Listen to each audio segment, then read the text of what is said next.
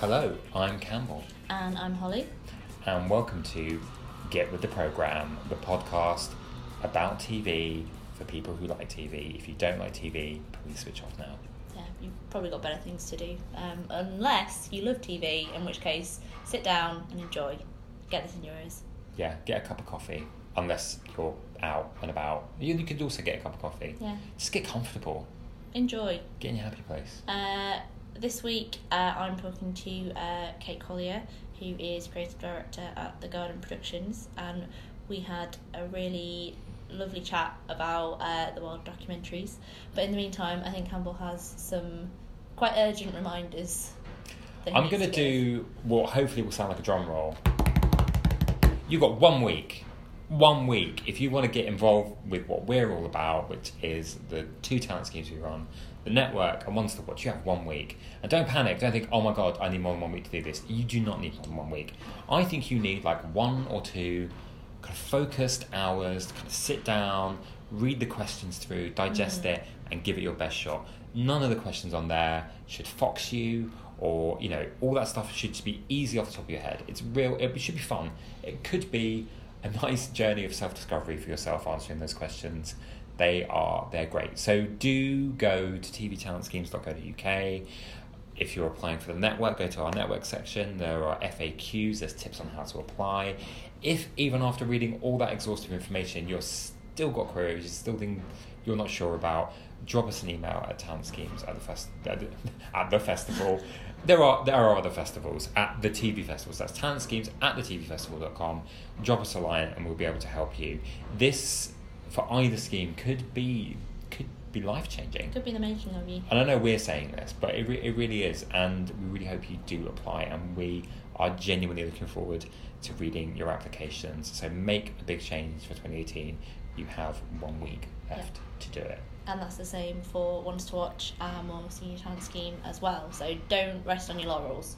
If you're out on a shoot, if you're working away to a deadline, don't put it off. Get it done. Hit send. You will feel so much better about yourself. And if you are applying for Ones to Watch, you're probably thinking, yeah, but what kind of people do you want to watch? Like, what do they end up doing? Well, this week's guest, Kate Collier, for a start. Yes, so if you see yourself as creative director of one of probably the biggest documentary companies in the UK, then Ones to Watch could be the start of that amazing journey for you. Kate and I had a chat about all sorts of different types of storytelling and how she got into TV via the One Show and working in BBC in Birmingham, and also the fact that she is now working with someone that she really admired when she was growing up, which is a great place to be and somewhere that you too could get to if you apply for the schemes. So we'll see you next week when hopefully you'll have done that application. Yeah, and if you haven't, don't even bother downloading this podcast. We'll be so disappointed. We're joking. You don't have to.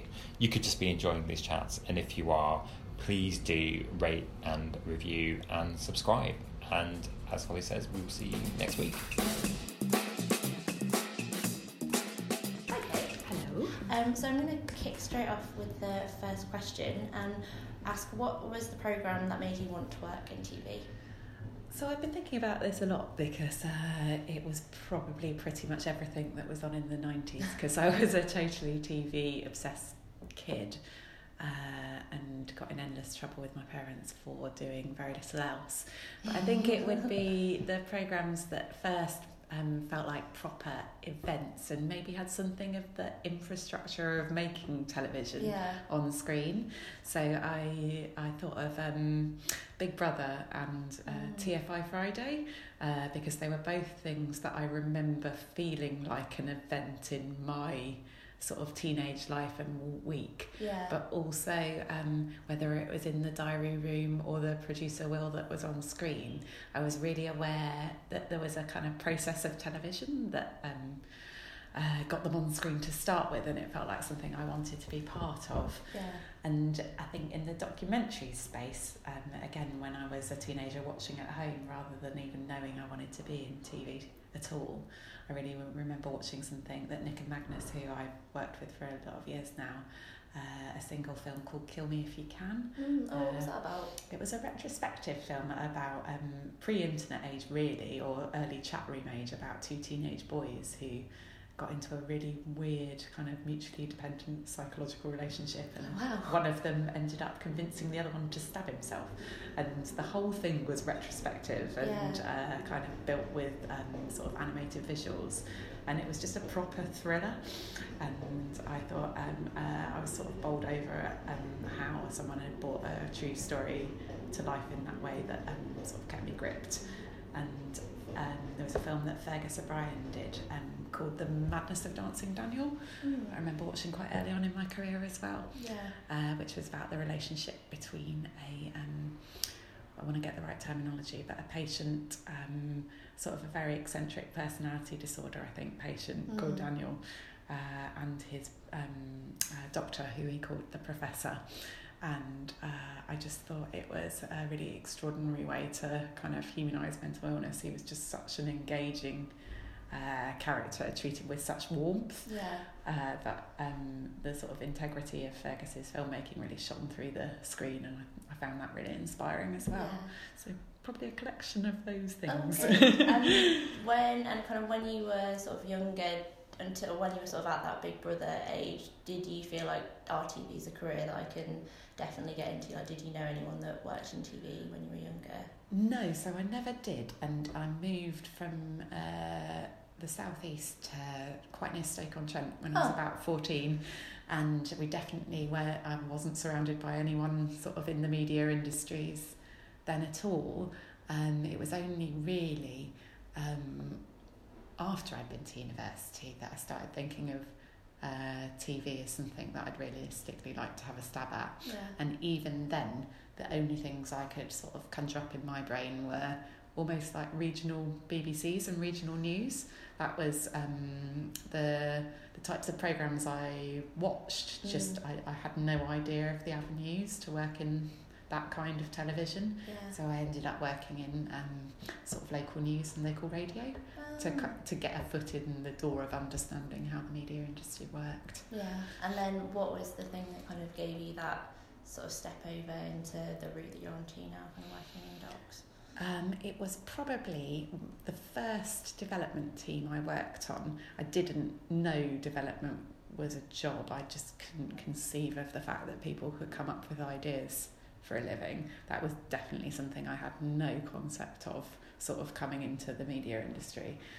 So I was a junior researcher on the BBC Birmingham development team, and given a break on that really with no qualifications or experience to do that, other than I think I seemed very sort of passionately obsessed with TV in the interview, and so the lady who was running that at the time, Kathy Myers, just gave me a sort of instinctual break. And then I just got to learn more about the process, and they had big shows on like Coast, and I developed up or was part of the development process for the One show, and did the pilot. Sat in the live gallery for the pilot when I was there, so that really gave me a taste of getting a big national programme on air, and starting to see how that was delivered.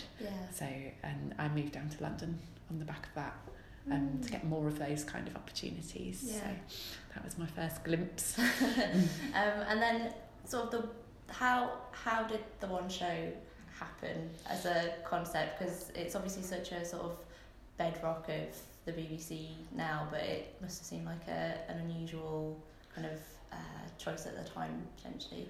Yeah, so I was obviously very junior at that time, so I was way more a kind of passenger in that process than anything else. But I remember Kathy and Tessa Finch, who ran BBC Birmingham, having conversations with Peter Fincham, I think then, about Nationwide and the regional news audience, and how you could build on the loyalty and the sort of passion and the sort of involvement and ownership that audience had over that kind of local regional news time slot and build that into the early evening programming. Yeah.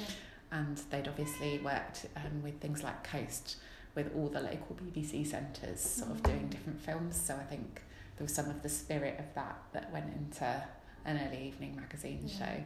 But I just, at the time, talking about TFI and Big Brother and things like that, just getting to be in a live gallery, I just thought was the most exciting thing that had ever happened, because there's nothing quite like that sort of crackle of the TV you're making going out in that instant, and definitely gave me a kind of a thirst for, I suppose, our capacity as programme makers to influence what people care about and what they talk about. Yeah, oh, fantastic. And what is the programme that you're most proud of working on?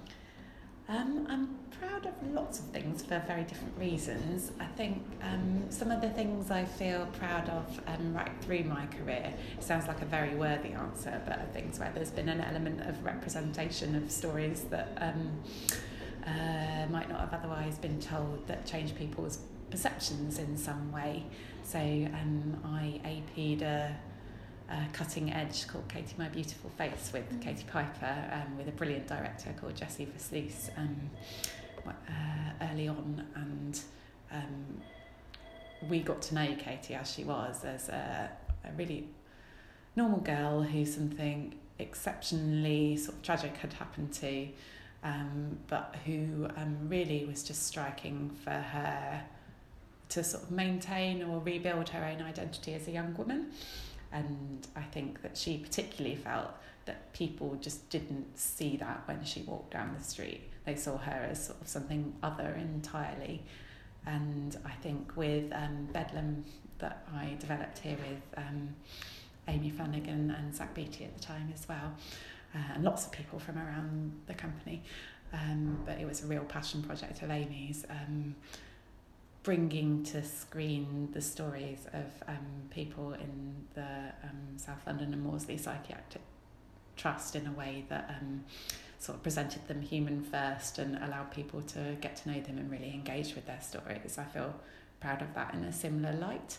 And just recently had a single film on Channel 4 called A Summer to Save My Life, which I had cancer for a few years, and have felt really strongly off the back of that I wanted to represent the stories of people with cancer in a different way to is often the kind of presentation of them in the mainstream media, which I suppose comes back to a similar principle of everyone being sort of humans first, labels second. And I think where you can shift people's perceptions in a helpful way to those who have given you the right to tell their stories, I always feel really proud of that work. In a slightly less worthy way, I developed up An Idiot Abroad with Krish Majumdar, Dan Goldsack at Mentor, and Carl Pilkington from really early doors, and got that commissioned on Sky. And it's always just super fun to see a programme that you've worked up with its own billboard and with the kind of reach that had. So proud of different things for different reasons, sort of varying from the kind of slightly more representation and I suppose the documentarian values to wow, isn't it just really cool to have your own billboard. And are there any other programmes that you kind of watched recently that you feel are doing a really good job of sort of doing those sort of representational films where people are shown, as you say, as humans first? I thought, and it will probably sort of, I think the question that you said you might ask is, what have you been jealous of recently as well? I thought Exodus was just stunning for so many reasons. One, that it was just the scale and scope and ambition of what they set out to do was incredible. I think the fact that there was an innovation inherent to the way that they told those stories that felt utterly sort of integrated with the type of stories that they were telling is the sort of best method to do so, with the kind of self-shot footage, but also just the beautiful little girl that they led into the first film with, and the sort of guttural response you had to the stories of those people trying to enter our country in just all manner of hellish ways, just made me think what an amazing piece of television it was. And a friend who doesn't work in TV said that she took a call from her mum the night after it went out, having caught up with it, and said, oh God, I wouldn't have voted for Brexit if I'd watched that programme before. Yeah. And that sort of reminds you of, I suppose, the kind of, when it comes to perhaps sort of presenting migrants, humanity first, the important role in sort of the sort of on national consciousness and the events of the country that documentary filmmaking can have. Yeah, there's a real weight of responsibility there for kind of getting it right. But it's good that we have got amazing sort of people making documentaries like that are opening up that kind of conversation and hopefully making people see things slightly differently than before, which is fantastic. And I suppose, you know, if you think of documentary as ultimately an empathy engine, the mantra of showing the things we have in common rather than our differences feels really applicable to those kinds of films. Yeah. So got a sort of non-TV related question. What is the most interesting fact you know about your hometown?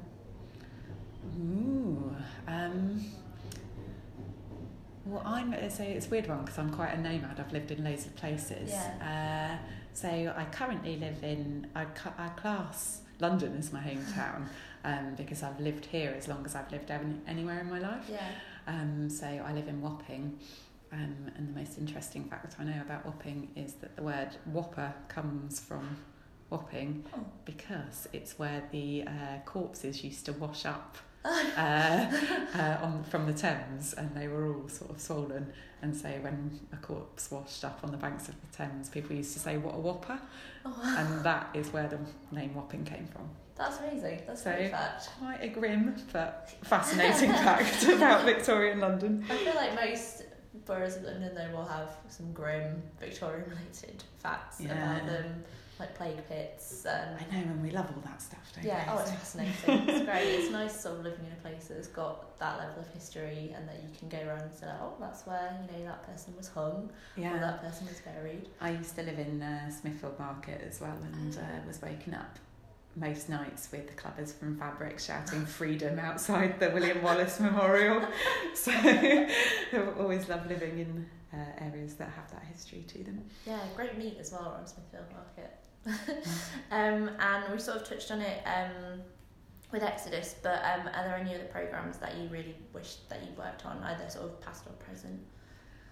So I think the programmes that I love in a similar space to the brands that we're well known for at the Garden are Gogglebox and First Dates, and I think I've heard both of them described as sort of programmes that really make you like people and make you like Britain.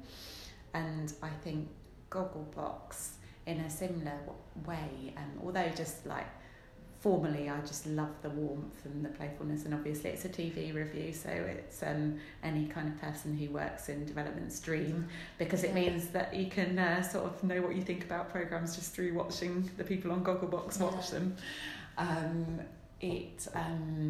It does a kind of soft representation job for just showing all kinds of family setup and people of different sort of cultures, races, backgrounds, and ultimately sort of really beautifully locates the thing that we love in those people, and shows that normal people can be cleverer, funnier,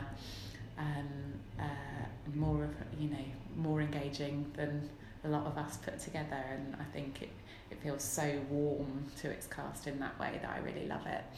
And First Dates, I'm a really hopeless romantic, so there's just a massive like a really beautiful vulnerability to that moment where two people just sit down at a table and are deciding whether they fancy each other or not, and the fact that those kind of cameras in the restaurant can capture that magic, that little glance, that sort of split second where we can't disguise how we feel in our faces, and just what it looks like to actually maybe start falling in love with someone.